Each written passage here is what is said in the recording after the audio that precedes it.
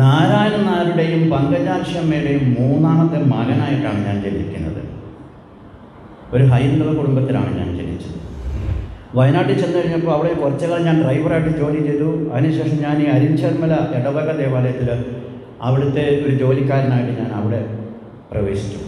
കുളി അങ്ങനെയുള്ള കാര്യങ്ങൾക്കൊന്നും ചെയ്യാൻ പറ്റാണ്ടായി വളരെ ബുദ്ധിമുട്ടുന്ന സമയത്ത് രാത്രിയിലൊക്കെ ഞാൻ ഈ ഇങ്ങനെ കിടക്കുന്ന സമയത്ത് ഇവിടെ നിന്ന് ഇങ്ങനെ ഞാൻ പൊങ്ങിപ്പോകും മുകളിലേക്ക്. ഇങ്ങനെ ആരോ എന്നെ എടുത്തിട്ട് അടിക്കണ പോലെ എന്നിട്ട് തിരിച്ച് വീണ്ടും കട്ടിലേക്ക് വരും. അത് പറയുകയും വലിയ അഭിഷേകം എൻ്റെ മേലേക്ക് ഇങ്ങനെ ഇറങ്ങി വന്നു. ഭയങ്കര ശക്തിയായിട്ടുള്ള ഇലക്ട്രിക് ഷോക്ക് എൻ്റെ ശരീരത്തിലേക്ക് വന്ന് ഇറങ്ങി. എനിക്ക് അനങ്ങാൻ പറ്റാണ്ടായി. ഞാൻ മാമോദിസ സ്വീകരിച്ചപ്പോൾ സംഭവിച്ചത് എന്താണെന്ന് വെച്ചാൽ എനിക്ക് ഒറ്റയടിക്ക് 4 കൂദാശകൾ സ്വീകരിക്കാൻ പറ്റും. നിങ്ങൾക്കൊക്കെ ഓരോന്നോരോന്ന് സ്വീകരിക്കാൻ പറ്റുള്ളൂ. അവൻ്റെ അടിമത്തത്തിനായിരുന്ന ഒരു ആത്മാവിനെ അവിടുന്ന് മോചിപ്പിച്ചെടുത്ത് ദൈവത്തിൻ്റെ പൗരോഹിത്യത്തിലേക്ക് ഉയർത്തുക എന്ന് പറഞ്ഞാൽ സാത്താൻ വെറുതെ ഇരിക്കുകയാണ്. എനിക്ക് ഈ ബലിപീഠത്തിൽ നിൽക്കാനോ ബലിയർപ്പിക്കാനോ ഒന്നും ഉള്ള ഒരു യോഗ്യതയും ഉണ്ടായിരുന്നില്ല.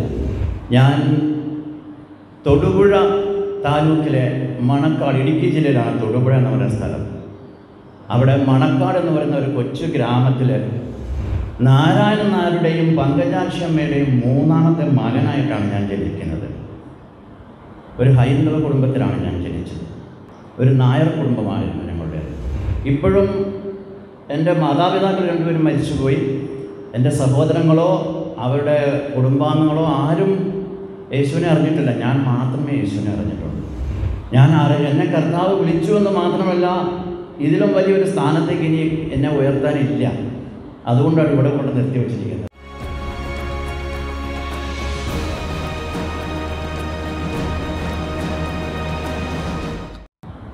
ദൈവത്തിൻ്റെ കരുണയും സ്നേഹവും എൻ്റെ മേൽ പൗലോസപ്പോസ്തലൻ പറയുന്നത് പോലെ അതിങ്ങനെ ഒരു നദി പോലെ ഇങ്ങനെ എൻ്റെ മേൽ ഒഴുക്കി വിട്ടിരിക്കുകയാണ് ദൈവം.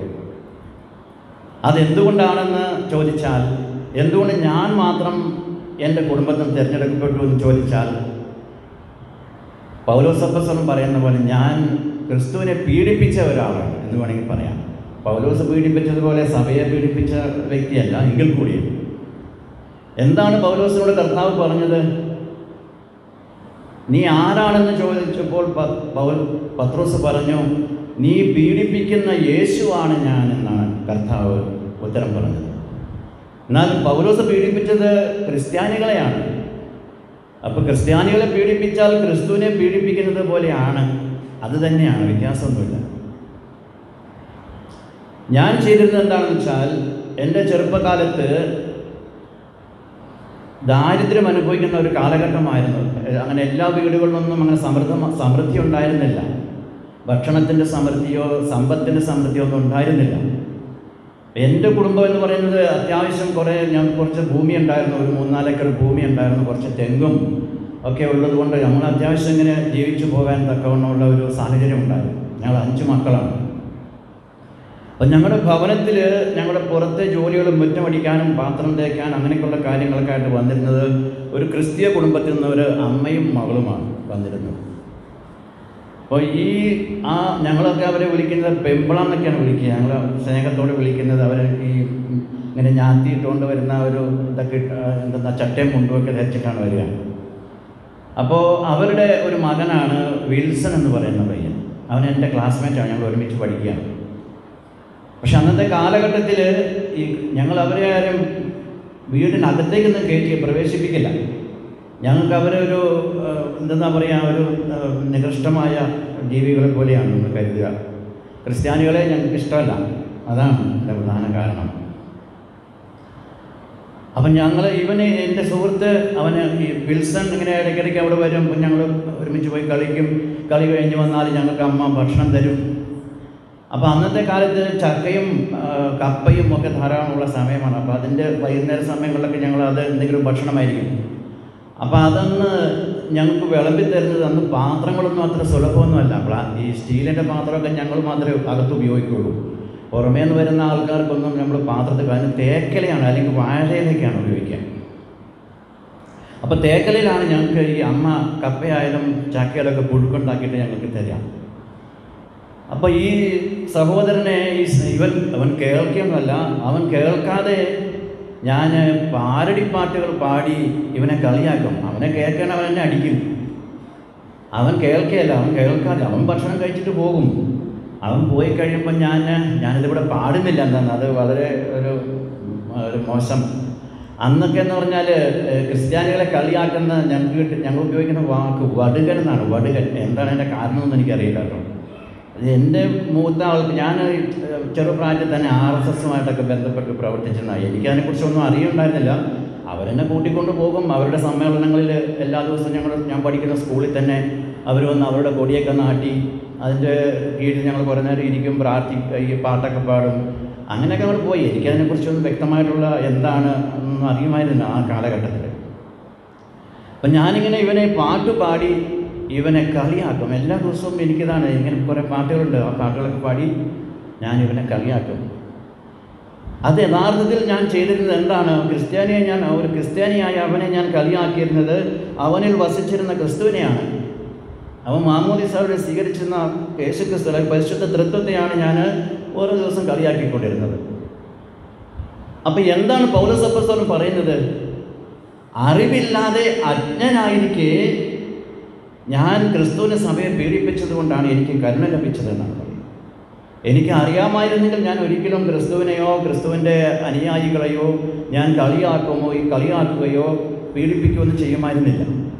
അപ്പം അറിവില്ലാതെ അജ്ഞത കൊണ്ടാണ് ഞാനത് പ്രവർത്തിച്ചതെന്ന് ക്രിസ്തുവിനെ അറിയാവുന്നത് കൊണ്ടാണ് ക്രിസ്തു എന്നെ ഞാൻ ഇന്ന ആളാണ് എന്ന് ബോധ്യപ്പെടുത്തി തരാൻ വേണ്ടിയിട്ടാണ് എന്നെ വിളിച്ചത്. ഞാൻ ദൈവം തന്നെയാണ് എന്ന് നിന്നെ രക്ഷിക്കാൻ വന്നിരിക്കുന്ന, നിൻ്റെ പാപത്തിൽ നിന്നും രോഗത്തിൽ നിന്നും എല്ലാം നിന്നെ മോചിപ്പിച്ച് നിന്നെ പുതിയ സൃഷ്ടിയാക്കി തീർക്കാൻ വേണ്ടി, ദൈവത്തെ പോലെ തന്നെ ആക്കി തീർക്കാൻ വേണ്ടി വന്നിരിക്കുന്ന വ്യക്തിയാണ് ഞാൻ. ദൈവത്തിൽ നിന്ന് വന്ന ദൈവം തന്നെയായ ഏകജാതനാണ് ഞാനെന്ന് എനിക്ക് വെളിപ്പെടുത്തി തരാൻ വേണ്ടിയാണ് ക്രിസ്തു എന്നെ വിളിച്ചത്. ഇതിന് കുറേ കാലഘട്ടങ്ങൾ വേണ്ടി വന്നു. കുറേ വേദനാജനകമായ സംഭവങ്ങളിലൂടെ കടന്നു പോകേണ്ടി വന്നു. ഞാൻ മണക്കാടാണ് ജനിച്ചതെങ്കിൽ ഇന്ന് ഞാൻ താമസിക്കുന്നത്, എൻ്റെ കുടുംബം താമസിക്കുന്നത് തിരുവില്ലാമലയാണ്. അത് എന്നിലൂടെ സംഭവിച്ച ഒരു അപമാനം കൊണ്ടാണ് എൻ്റെ കുടുംബത്തിന് അവിടെ നിന്ന് പറിച്ചു നടേണ്ടി വന്നത്, വേറൊരു നാട്ടിലേക്ക് പറിച്ചു നടേണ്ടി വന്നത്. അത് ദൈവത്തിൻ്റെ ഒരു പദ്ധതിയാണെന്ന് എന്നെ ഞാൻ മനസ്സിലാക്കുന്നു. ഇന്ന് ജോസഫിനെ യാക്കോബിൻ്റെ സമീപത്തു നിന്ന് എടുത്ത് ഈജിപ്തിൽ കൊണ്ടിട്ടത് അതിനൊരു പ്രത്യേക ഉദ്ദേശം ഉണ്ടായിരുന്നു ദൈവത്തിന്. അതുപോലെ എന്നെ അവിടെ നിന്ന് പറിച്ചെടുത്ത് തിരുവില്ലാമലയും പിന്നീട് മാനന്തവാടി രൂപതയുടെ അരിഞ്ചർമല ഇടവക ദേവാലയത്തിലൊക്കെ എന്നെ കൊണ്ടിട്ടത് അത് ദൈവത്തിൻ്റെ പദ്ധതി അനുസരിച്ചാണ്. ഞാനിങ്ങനെ ജോലി അന്വേഷിച്ച് പോയതാണ്. വീട്ടുകാരായിട്ടൊക്കെ ചെറിയൊരു പ്രശ്നമൊക്കെ ആയിട്ട് ജോലി അന്വേഷിച്ച് വയനാട്ടിൽ ചെന്നതാണ്. വയനാട്ടിൽ ചെന്ന് കഴിഞ്ഞപ്പോൾ അവിടെ കുറച്ചു കാലം ഞാൻ ഡ്രൈവറായിട്ട് ജോലി ചെയ്തു. അതിനുശേഷം ഞാൻ ഈ അരിഞ്ചർമല ഇടവക ദേവാലയത്തിൽ അവിടുത്തെ ഒരു ജോലിക്കാരനായിട്ട് ഞാൻ അവിടെ പ്രവേശിച്ചു. അപ്പം ഞാൻ താമസിക്കുന്നത് ഈ അച്ഛനോട് കൂടെ പള്ളിമുറിയിലാണ് ഞാൻ താമസിക്കുന്നത്. സൈഡിൽ റൂമുണ്ട്, കമ്പ്യാരും ഞാനും കൂടെ അതിലാണ് താമസിക്കുക. ഞാൻ പകൽ ജോലിക്ക് പോകും, രാത്രിയാകുമ്പോൾ വൈകുന്നേരം തിരിച്ചു. അങ്ങനെ ഇരിക്കുമ്പോൾ അവിടെ ക്ലാരമഠംകാരാണ്, അവിടെ ഒരു മഠമുണ്ട്, ക്ലാരമഠമാണ്, FCCക്കാരാണ്. അപ്പോൾ അവിടുത്തെ അവിടുത്തെ മദനായിരുന്ന എമറൻസ്യ എന്ന് പറയുന്ന സിസ്റ്റർ എനിക്കൊരു പുസ്തകം കൊണ്ട് തന്നു. അത് അൽഫോൻസാമയെക്കുറിച്ചുള്ളൊരു പുസ്തകമാണ്. അവരുടെ കോൺഗ്രിഗേഷൻ എന്നുള്ള വിശുദ്ധയാണ് അൽഫോൻസാമ. അപ്പം ഞാനത് വായിച്ചു. എനിക്കൊന്നും മനസ്സിലായില്ല. കാര്യം എന്താ വെച്ചാൽ എനിക്ക് പുതിയ അനുഭവമാണ്. യേശുക്രിസ്തുവിനെ കുറിച്ച് ഞാൻ ആദ്യമായിട്ട് വായിക്കുന്ന ഒരു പുസ്തകമാണ്. ക്രിസ്തുവിന് വേണ്ടി ജീവിച്ച ഒരു സഹോദരിയെക്കുറിച്ചുള്ള ആ അനുഭവം ഞാൻ വായിച്ചെങ്കിലും എനിക്ക് അതിനെക്കുറിച്ചൊന്നും അധികമായൊന്നും മനസ്സിലാക്കാൻ സാധിച്ചില്ല. അതിനുശേഷം അവിടെ സ്കൂളിലെ ഹെഡ് മിസ്ട്രസ് ആയിരുന്ന സിസ്റ്റർ മേരി ബെറ്റ് എനിക്ക് പുതിയ നിയമം സുവിശേഷം വായിക്കാനോട്ട് കൊണ്ടുവന്നു. എന്നടുത്ത് വായിക്കാൻ പറഞ്ഞു. ഞാനത് ഒരു പ്രാവശ്യം വായിച്ചു. അതും ഈ പറയുന്ന പോലെ എനിക്ക് അത്രയും വലിയ ഒന്ന് ഗ്രഹിക്കാനൊന്നും വേണ്ടി സാധിച്ചില്ല. എങ്കിലും ഞാനത് ഒരു പ്രാവശ്യം വായിച്ചു. ആ വായിച്ചതിന് ശേഷം ഞാൻ ബൈബിൾ തിരിച്ചു കൊടുത്തു. അവിടെ നിന്ന് ആ പ്രദേശത്ത് നിന്ന് ഞാൻ കോഴിക്കോട് കൂടരഞ്ഞി എന്ന് പറഞ്ഞ സ്ഥലത്തേക്ക് ഞാൻ അവിടെ ഡ്രൈവറായിട്ട് വീണ്ടും ജോലിയിൽ പ്രവേശിച്ചു. അങ്ങനെ ജോലി ചെയ്തുകൊണ്ടിരിക്കുന്ന സമയത്ത് എനിക്ക് ഒരു പ്രത്യേകതരം അസുഖം, എൻ്റെ ഒരു പ്രത്യേകമായിട്ടുള്ള ഒരു രോഗാവസ്ഥ എൻ്റെ ജീവിതത്തിൽ കടന്നു. ഞാൻ ഏകദേശം ഒരു 3 വർഷത്തോളം ഡ്രൈവറായിട്ട് ജോലി ചെയ്തു. പിന്നെ എനിക്ക് വണ്ടി ഓടിക്കാൻ പറ്റാതെയായി. എൻ്റെ തലയ്ക്കകത്തൊരു തരം അസ്വസ്ഥതകൾ വന്നു തുടങ്ങി. ഞാൻ ഞാനിങ്ങനെ വീണു പോകുമല്ലോ, ഇപ്പം ഞാൻ വീണു പോകുമല്ലോ എന്നുള്ള ഒരു അവസ്ഥയിലേക്ക് വന്നു. അപ്പം ഞാൻ ഡ്രൈവർ ജോലി ഉപേക്ഷിച്ചു. ഞാൻ എന്നിട്ട് അവിടെ ആ വീട്ടിലിങ്ങനെ താമസിക്കുമ്പോൾ എൻ്റെ ജ്യേഷ്ഠൻ തിരുവില്ലാമലയിൽ നിന്നും വന്ന് എന്നെ കൂട്ടിക്കൊണ്ടുപോയി. അങ്ങനെ ഞാൻ തിരുവില്ലാമല എൻ്റെ ഭവനത്തിൽ, എൻ്റെ വീട്ടിൽ ഞാനിങ്ങനെ താമസിച്ചുകൊണ്ടിരിക്കുന്ന സമയത്ത് എൻ്റെ വീടിൻ്റെ തൊട്ടടുത്ത് താമസിക്കുന്ന കുടുംബം, അവരൊരു ക്രിസ്തീയ കുടുംബമാണ്, ഒരു കാത്തലിക് കുടുംബമാണ്. അവിടുത്തെ ആ സഹോദരി, ആ ചേച്ചി എനിക്ക് ഒരു ബൈബിൾ കൊണ്ടുവന്ന് തന്നു. ഇത് വായിക്കാൻ പറഞ്ഞു. അപ്പം ഞാൻ നോക്കുമ്പോൾ എനിക്ക് അവിടെ പ്രത്യേകിച്ച് ഞാൻ മരണവുമായിട്ട് ഇങ്ങനെ വളരെ സമീപിച്ചുകൊണ്ടിരിക്കുകയാണ്. മരണത്തെ ഇങ്ങനെ പ്രതീക്ഷിച്ചുകൊണ്ട് കിടക്കുന്ന സമയമാണ്. പ്രത്യേകിച്ച് മരുന്നുകളൊന്നും ചെയ്യാനില്ല. ഞാനിവിടെ തൃശ്ശൂർ ഹാർട്ട് ഹോസ്പിറ്റൽ, ജൂബിലി, ഇവിടെയൊക്കെ വന്നിട്ട് ചികിത്സകൾ നടത്തിയതാണ്. പക്ഷെ അതുകൊണ്ടൊന്നും പ്രയോജനം ഉണ്ടായില്ല. അപ്പം അങ്ങനെ ഈ രോഗത്തിൽ ഇങ്ങനെ വിഷമിച്ച് കഴിയുന്ന സമയത്ത് ഭയത്തോടും വിറയലോടൊക്കെ രാത്രിയൊന്നും ഉറക്കമില്ലാതായി, എനിക്ക് ഭക്ഷണം കഴിക്കാൻ പറ്റാണ്ടായി, കുളി അങ്ങനെയുള്ള കാര്യങ്ങൾക്കൊന്നും ചെയ്യാൻ പറ്റാണ്ടായി, വളരെ ബുദ്ധിമുട്ടുന്ന സമയത്ത് രാത്രിയിലൊക്കെ ഞാൻ ഈ ഇങ്ങനെ കിടക്കുന്ന സമയത്ത് ഇവിടെ നിന്ന് ഇങ്ങനെ ഞാൻ പൊങ്ങിപ്പോകും മുകളിലേക്ക്. ഇങ്ങനെ ആരോ എന്നെ എടുത്തിട്ട് അടിക്കണ പോലെ എന്നിട്ട് തിരിച്ച് വീണ്ടും കട്ടിലേക്ക് വരും. അങ്ങനെയൊക്കെയുള്ള ഭയാനകമായിട്ടുള്ള നിമിഷങ്ങളിലൂടെ ഞാൻ കടന്നുപോയി. മരണഭയമാണെങ്കിൽ അതിലും ഞാൻ എപ്പോഴാണ് മരിക്കുക എന്ന് വിചാരിച്ചിങ്ങനെ കിടക്കുന്ന സമയമാണ്. അപ്പോൾ ഈ ബൈബിൾ എനിക്ക് കൊണ്ടുവന്ന് തന്നപ്പോൾ ഞാൻ ഈ ബൈബിൾ ആവർത്തിച്ച് വായിച്ചു. 3 പ്രാവശ്യം ഞാൻ ഈ ബൈബിൾ വായിച്ചു. 3 പ്രാവശ്യം വായിച്ചു കഴിഞ്ഞപ്പോൾ കർത്താവ് എന്നോട് പറഞ്ഞു, പാപത്തിൻ്റെ വേതനം മരണമാണ്, ദൈവത്തിൻ്റെ ദാനമാകട്ടെ യേശുക്രിസ്തു വഴിയുള്ള നിത്യജീവനം. അപ്പം എൻ്റെ രോഗത്തിൻ്റെ കാരണം പാപമാണ് എന്ന് കർത്താവിനോട് പറയുകയാണ്. എനിക്ക് അപ്പോഴും ഞാൻ നിസ്സഹായമാണ്, എനിക്കൊന്നും ചെയ്യാനില്ല. കർത്താവ് തന്നെ പ്രവർത്തിച്ചാലേ എന്തെങ്കിലും ഒരു അത്ഭുതം എൻ്റെ ജീവിതത്തിൽ നടക്കുകയുള്ളൂ. അങ്ങനെ ഇരിക്കുമ്പോൾ ഡിവൈൻ ധ്യാന കേന്ദ്രത്തിൽ മലയാളം സെക്ഷനിൽ പ്രേക്ഷിതനായിരുന്ന ഒരു സഹോദരൻ, ഇവിടെ ആലുവായ്ക്ക് അടുത്താണ് താമസിക്കുന്നത്. ആ സഹോദരൻ്റെ റിലേറ്റീവ്സാണ് എനിക്ക് ബൈബിൾ തന്ന കുടുംബം. അവിടേക്ക് വന്നു ഈ സഹോദരൻ. അപ്പോൾ അങ്ങനെ വന്നു കഴിഞ്ഞപ്പോൾ ആ സഹോദരനോട് ഈ ചേച്ചി പറഞ്ഞു, ഇവിടെ എൻ്റെ പഴയ പേര് ഹരി എന്നാണ്, ഹരികൃഷ്ണൻ നായർ എന്നാണ് എൻ്റെ പഴയ പേര്. അപ്പോൾ ഇവിടെ ഹരി എന്ന് പറഞ്ഞൊരു പയ്യൻ ഇവിടെ കിടക്കുന്നുണ്ടാ, നീ ഒന്ന് അവിടെ പോയി ഒന്ന് നോക്കാൻ പറഞ്ഞു. അപ്പോൾ ആ ചേച്ചി ആ സഹോദരനെ കൂട്ടിക്കൊണ്ട് എൻ്റെ വീട്ടിലേക്ക് വന്നു. അപ്പോൾ ആ സഹോദരൻ പറഞ്ഞു, നമുക്കൊരു കാര്യം ചെയ്യാം, നമുക്കൊരു ധ്യാനത്തിന് പോകാം, ഡിവൈൻ ധ്യാന കേന്ദ്രത്തിൽ ഒരു ധ്യാനത്തിൽ പങ്കെടുക്കാൻ പോകാം. അങ്ങനെ ആ സഹോദരൻ എന്നെ കൂട്ടിക്കൊണ്ട് 1997 മാർച്ച് മാസത്തിലെ വലിയ ആഴ്ചയിൽ ഇവിടെ ധ്യാനത്തിന് വന്നു. ആ ധ്യാനത്തിൽ പങ്കെടുത്തുകൊണ്ടിരിക്കുമ്പോൾ അതിന് 1, 2, 3 ഒരു കൗൺസിലിംഗ് ഒക്കെ ഉണ്ടായിരുന്നു. ആ തൊടുപുഴ എന്നുള്ള ഒരു സഹോദരനാണ് എന്നെ കൗൺസിലിംഗ് നടത്തിയത്. അപ്പോൾ ആ കൗൺസിലിങ്ങിൽ ഞാനിങ്ങനെ അദ്ദേഹവുമായി പങ്കുവച്ചപ്പോൾ ഞാൻ പറഞ്ഞത് 1 കോരിന്തോസ് 6-ാം അധ്യായത്തിലുള്ള ഒരു വചനമാണ് ഞാൻ അദ്ദേഹത്തെ 9-ഉം 10-ഉം വാക്യങ്ങളാണത്. ആ വാക്യങ്ങളാണ് ഞാൻ അദ്ദേഹത്തോട് പറഞ്ഞത്. എന്താണെന്ന് വെച്ചാൽ അതിനകത്ത് നമ്മുടെ ശരീരത്തിൽ ജഡികമായിട്ട് നമ്മുടെ ശരീരത്തിൽ ചെയ്യുന്ന കുറേ പാപങ്ങളാണ്, അതിനെക്കുറിച്ചുള്ള ഒരു വിവരണമാണ്. അപ്പോൾ അതാണ് ഞാൻ ഈ സഹോദരനുമായിട്ട് ഷെയർ ചെയ്തത്. അപ്പോൾ ആ സഹോദരൻ എനിക്ക് ആവശ്യമായിട്ടുള്ള ഉപദേശങ്ങൾ തന്നു. അതിനുശേഷം വ്യാഴാഴ്ച ദിവസം പനക്കലച്ചൻ അവിടെ ആരാധന നടത്തിക്കൊണ്ടിരിക്കുകയാണ്. ആ ധ്യാനത്തിലുള്ള വ്യാഴാഴ്ച ദിവസത്തെ ആരാധന നടന്നുകൊണ്ടിരിക്കുന്ന സമയത്ത് പനക്കലച്ചൻ വിളിച്ചു പറയാണ്, ഹരി എന്ന് പറയുന്ന ആളുടെ ബ്ലഡ് പ്രഷർ രോഗം കർത്താവ് സുഖപ്പെടുത്തിയിരിക്കുന്നു. അത് പറയുകയും വലിയ അഭിഷേകം എൻ്റെ മേലേക്ക് ഇങ്ങനെ ഇറങ്ങി വന്നു. ഭയങ്കര ശക്തിയായിട്ടുള്ള ഇലക്ട്രിക് ഷോക്ക് എൻ്റെ ശരീരത്തിലേക്ക് വന്നിറങ്ങി. എനിക്ക് അനങ്ങാൻ പറ്റാണ്ടായി.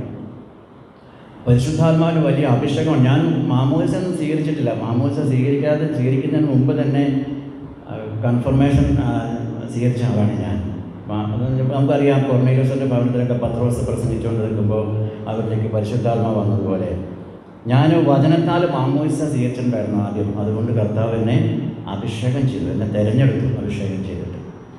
അതുകൊണ്ട് എൻ്റെ രോഗം മാറിപ്പോയി. എൻ്റെ രോഗം പൂർണ്ണമായി പിന്നെ വിട്ടുപോയി. പിന്നീട് അതിനുശേഷവും എനിക്കറിയില്ല ഞാനിങ്ങനെ ഒരു വൈദിക വൃത്തിയിലേക്ക് വരുമെന്ന് എനിക്ക് യാതൊരു മുന്നറിവുമില്ല. എനിക്കറിയില്ല, കാരണം ഇതിനെക്കുറിച്ചുള്ള അറിവുകളൊന്നുമില്ല. അതെല്ലാം ദൈവം ക്രമപ്പെടുത്തിയിരിക്കുന്നതാണ്. അപ്പോൾ എൻ്റെ വീട്ടിലൊക്കെ ഇച്ചിരി പ്രശ്നങ്ങളൊക്കെ ഉണ്ടായി. ഞാനിത് അവിടെ ചെന്നപ്പോൾ അവർക്ക് മനസ്സിലായി ഞാൻ ഹൈന്ദവ വിശ്വാസം ഉപേക്ഷിച്ചു, യേശുവിനെ രക്ഷകനായി സ്വീകരിച്ചു എന്നൊക്കെ മനസ്സിലായി. എൻ്റെ ഇളയ സഹോദരൻ എന്നെ ഭീഷണിപ്പെടുത്തുകയൊക്കെ ചെയ്ത് മറ്റു 2 സഹോദരന്മാർ അവരെനിക്ക് ഒരാൾ പറഞ്ഞു എനിക്ക് ഭ്രാന്താണെന്ന് പറഞ്ഞ്. മറ്റേ മൂത്ത ആൾ ഇപ്പോഴും അതിൻ്റെ വിഷമവും ചുമന്നു നടക്കുന്ന എൻ്റെ കുടുംബത്തിലുള്ള എല്ലാവരും ഇപ്പോഴും, ഞാൻ ഈ കഴിഞ്ഞ ദിവസം എൻ്റെ വീട്ടിൽ പോയിട്ടുണ്ടായിരുന്നു. അപ്പോൾ അവർക്ക് ഇപ്പോഴും ഉണ്ട് അവരുടെ ഉള്ളിൽ ഞാനിങ്ങനെ ഈ വിശ്വാസം സ്വീകരിച്ചതിനൊക്കെ ഉള്ള ഒരു ബുദ്ധിമുട്ട് ഇപ്പോഴും അവരുടെ മുഖത്ത് എനിക്ക് കാണാൻ സാധിക്കും. അങ്ങനെ ഇരിക്കുമ്പോൾ പഴയന്നൂർ എന്ന് പറയുന്ന സ്ഥലത്ത്, എൻ്റെ തിരുവല്ലാമലയ്ക്ക് തൊട്ടടുത്തുള്ള ഇടവകയാണ് പഴയന്നൂർ. അവിടെ ഒരു പ്രെയർ ഗ്രൂപ്പ് ഉണ്ടായിരുന്നു. ആ പ്രെയർ ഗ്രൂപ്പായിട്ട് ബന്ധപ്പെടാനായിട്ട് എനിക്ക് സാധിച്ചു. അങ്ങനെ 97 ഇവിടെ ധ്യാനം കഴിഞ്ഞ് പോയിട്ട് ഞാൻ ആ പ്രെയർ ഗ്രൂപ്പുമായി ബന്ധപ്പെട്ട് പ്രവർത്തിക്കാൻ തുടങ്ങി. അപ്പോൾ അവിടെ പ്രവർത്തിച്ചുകൊണ്ടിരിക്കുന്ന സമയത്ത് ആ കൂട്ടായ്മയിൽ ഞാൻ വചനം പങ്കുവയ്ക്കും, പ്രാർത്ഥനയിലൊക്കെ പങ്കെടുക്കും. പിന്നെ അവരുടെ ശുശ്രൂഷകൾ, അവർക്ക് കുറേ ചാരിറ്റി വർക്ക്സ് ഉണ്ടായിരുന്നു, അപ്പോൾ അതിനകത്തൊക്കെ പങ്കെടുക്കും.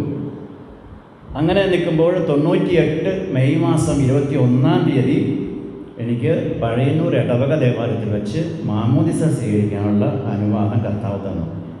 അങ്ങനെ ഞാൻ 98 മെയ് മാസം 21-ന് പഴയന്നൂർ ഇടവകയിൽ വെച്ച് മാമോദിസ സ്വീകരിച്ചു. ഞാൻ മാമോദിസ സ്വീകരിച്ചപ്പോൾ സംഭവിച്ചത് എന്താണെന്ന് വെച്ചാൽ, എനിക്ക് ഒറ്റയടിക്ക് 4 കൂദാശകൾ സ്വീകരിക്കാൻ പറ്റും. നിങ്ങൾക്ക് ഓരോന്നോരോന്ന് സ്വീകരിക്കാൻ പറ്റുള്ളൂ. അപ്പം എനിക്ക് ഒറ്റയടിക്ക് 4 കൂദാശകൾ സ്വീകരിക്കാൻ പറ്റി. നിങ്ങളുടെയൊക്കെ പേരുകൾ, നിങ്ങൾ അഡൽട്ട് ബാപ്റ്റിസം സ്വീകരിച്ചവർ അല്ലാത്തവർ ഒക്കെ നിങ്ങളുടെ മാതാപിതാക്കളാണ് നിങ്ങൾക്ക് പേരിടുക. ഇത് ഞാൻ തന്നെയാണ് എൻ്റെ പേരിടുക. അൽഫോൺസ് എന്ന പേരിടാനുള്ള കാരണം, എൻ്റെ പേര് അൽഫോൺസ് എന്നാണ്. അൽഫോൺസ് എന്ന പേരിടാനുള്ള കാരണം, ഞാൻ ആദ്യമായിട്ട് വായിച്ചത്, യേശുവിനെ അറിഞ്ഞത് അൽഫോൺസാമ്മയിലൂടെയാണ്, അൽഫോൺസാമ്മയുടെ ജീവചരിത്രത്തിലൂടെയാണ്. അതുകൊണ്ടാണ് ഞാൻ അൽഫോൺസ് എന്ന പേര് സ്വീകരിച്ചത്. മരിയ, എൻ്റെ മുഴുവൻ പേര് അൽഫോൺസ് മരിയ ദേ ഗ്രേസ് എന്നാണ്. മരിയ എന്ന പേര് ഞാൻ കൂട്ടിച്ചേർക്കാനുള്ള കാരണം, ഞാൻ കോഴിക്കോട് ജില്ലയിൽ ജോലി ചെയ്തുകൊണ്ടിരിക്കുന്ന സമയത്ത് ആ ക്രിസ്തീയ കുടുംബത്തിൽ വെച്ചാണ് ഞാൻ ജപമാല ചൊല്ലാൻ പഠിച്ചത്.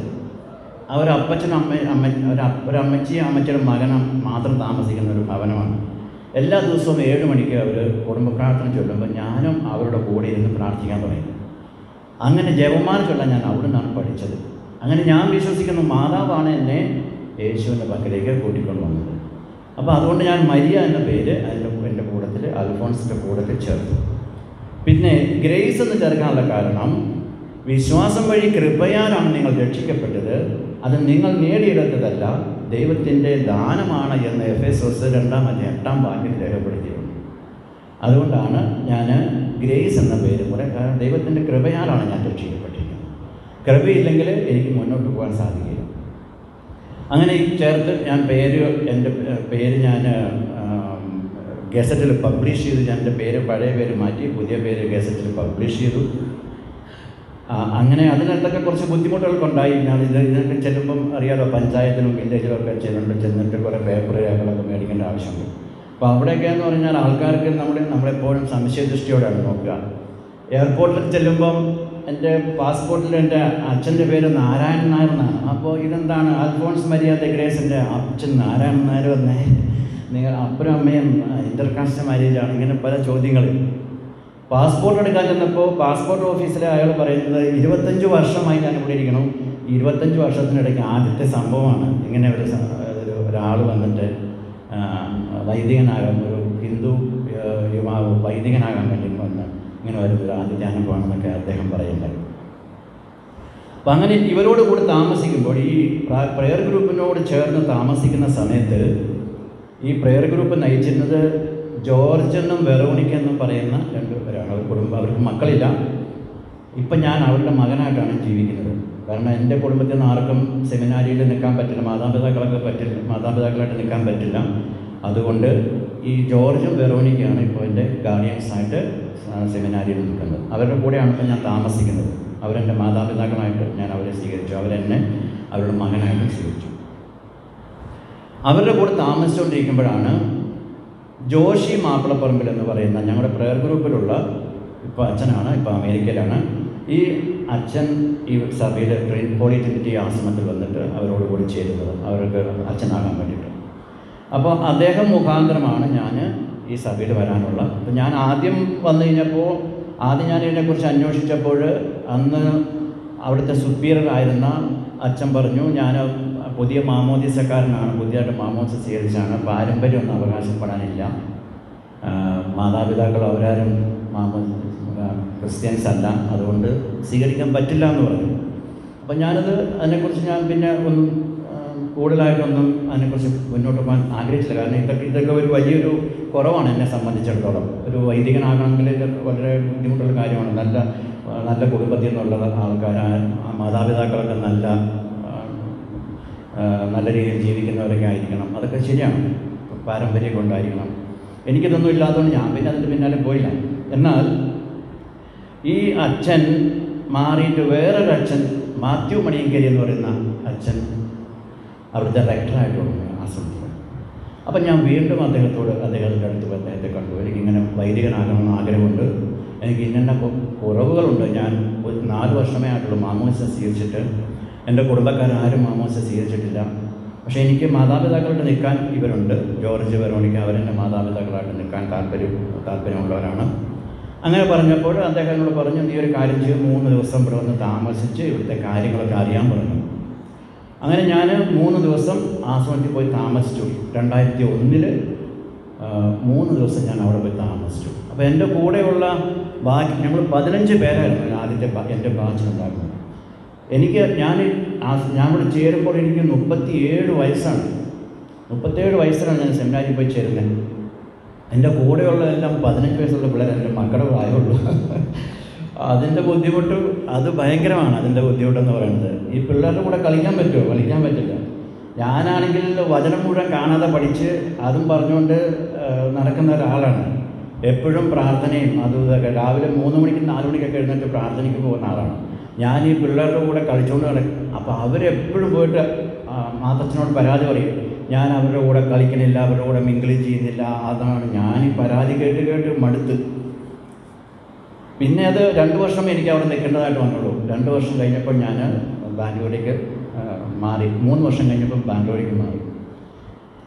അപ്പോൾ അവിടെ ദൈവത്തിൻ്റെ അതാണ് പൗലോസ് അപ്പോസ്തലൻ പറയുന്നത്, 1 കൊരിന്ത്യർ 15:10, ഞാൻ എന്തായിരിക്കുന്നുവോ അത് ദൈവകൃപയാലാണ്.